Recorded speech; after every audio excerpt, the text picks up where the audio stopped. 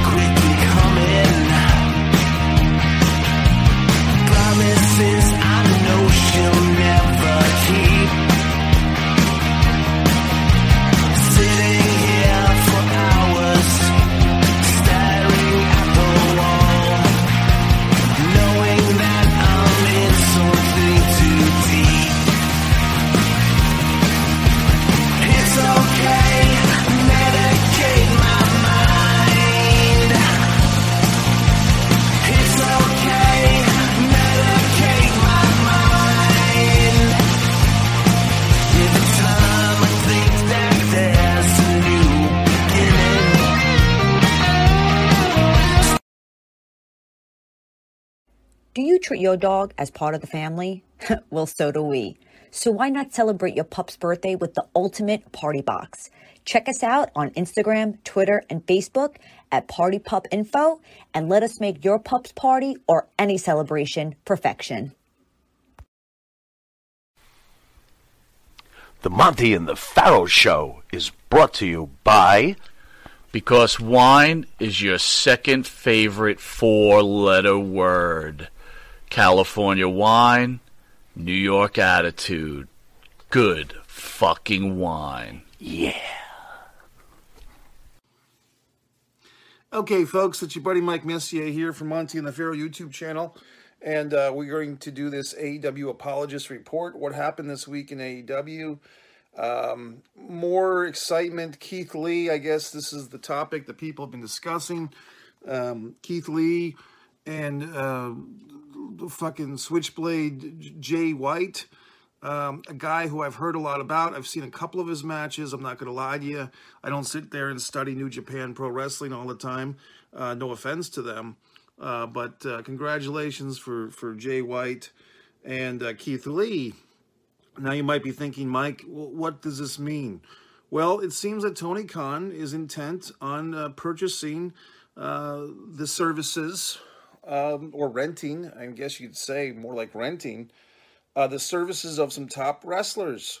And he's also in the salvaging career. I mean, he salvaged Chris Jericho. Chris Jericho, who should have, in his mind, wrestled Kevin Owens in the main event of WrestleMania 5 or 6 years ago. But instead, because they wanted to put the Universal title between Goldberg and Lesnar, for creative reasons, Jericho started feeling like he wasn't being wanted by the WWE, which of course led to his match with Kenny Omega in Japan. And we all know that that was one of the contributing factors, not the only one, maybe not even the main one, but a contributing factor of Jericho in particular being part of this AEW was his refusal to be treated poorly creatively by Junior McMahon, okay? And now we've seen Keith Lee, who was humiliated, degraded, made to wrestle as a bearcat. He refuses to be treated suchly. Him and his wife, I believe Mia, have both left the WWE. Doesn't seem to be on good terms. Doesn't seem to be on, we'll see on the other side, brother. It seems to be that Keith Lee did not like being degraded, did not like wrestling in a muumuu, did not like being a bearcat, just as Killer Kross doesn't like wearing a demolition mask. And so I wouldn't be surprised if Kevin Cross or Killer Cross or whatever he calls himself, Karrion Kross in the NXT world, will he be coming to an AEW show pretty soon? I would guess so. I would say that Killer Cross will probably be in AEW before the end of 2022. I don't think that's going out on a limb. I think that's probably going to happen. So now you're saying, well, gee whiz, Mike, the criticism seems to be, well, the AEW just consists of former WWE talent. Okay, fine. Hulk Hogan was a former AWA world champion that became the WWF champion in 1984, by the way, okay? I heard that Bruno Sammartino once wrestled in San Francisco in a battle royal before he beat Buddy Rogers, okay? So, I mean, everybody comes from fucking somewhere, idiots. Vince McMahon, with the exception of Roman Reigns, as far as I can tell, he never just took someone and raised them from tit to title, okay, with the exception of Roman Reigns. So, there you effing fucking have it. What else going on in the AEW? Some critiques I'll make, just random stuff off the top of my head. Jade Cargill. I like her, but I don't. I mean, I think that her matches are okay. I guess her match this past week on Dynamite with this AKA or ACA or whatever lady, it got some critique. People thought it was a poorly designed match. They maybe blamed the newcomer. I don't know. I mean, to me, the problem, if it is a problem, it's just you've got two women's champions now for one company. By default, it seems like Britt Baker, Dr. Britt Baker, is the Wednesday night champion, and Jade is kind of the Friday night champion, although they've never said anything like that. It just seems that Jade wrestles more on Fridays and Britt wrestles more on Wednesdays. I think and others have said this, well, why couldn't the TBS title have been a women's tag team title?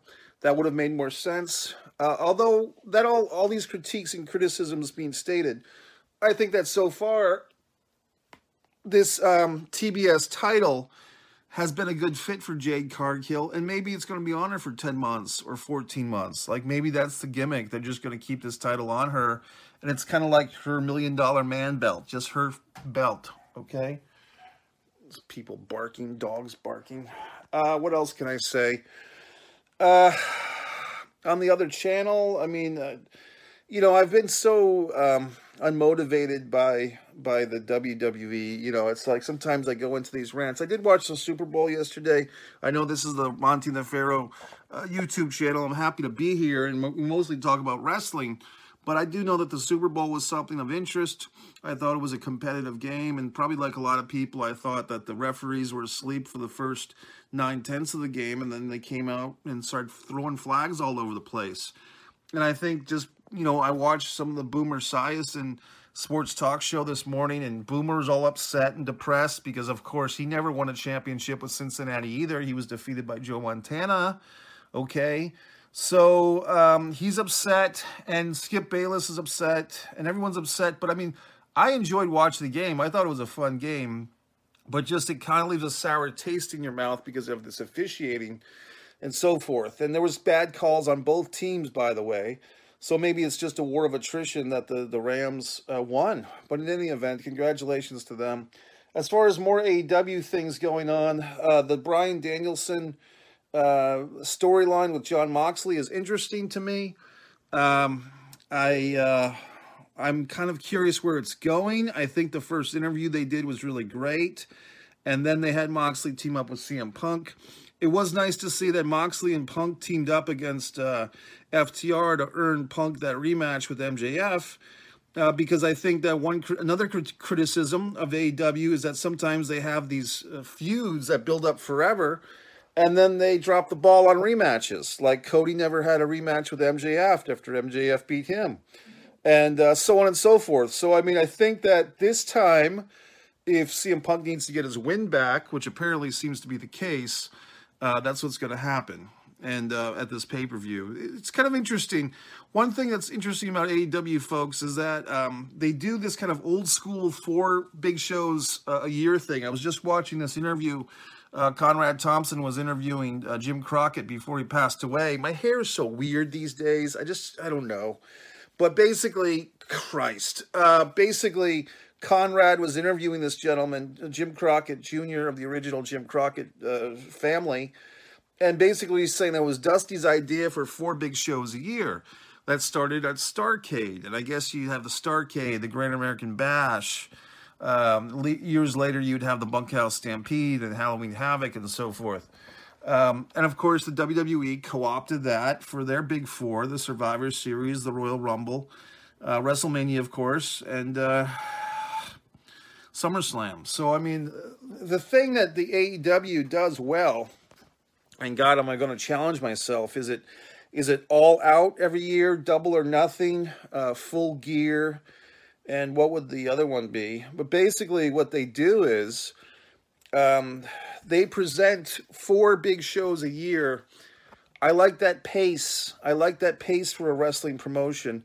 Now, the only exception is we're just getting out of, as we come up on March 6th, I think is their next pay-per-view, we're coming off of like a kind of a longer than usual break because I think their last pay-per-view wasn't that in like November. So now we're kind of like, you have like a 4, almost 5-month break, and it's like, okay, that's why you saw things like CM Punk versus MJF on free television for the first time. Great match, by the way, 39 minutes. So I just think it's interesting. It's just a different way of doing things.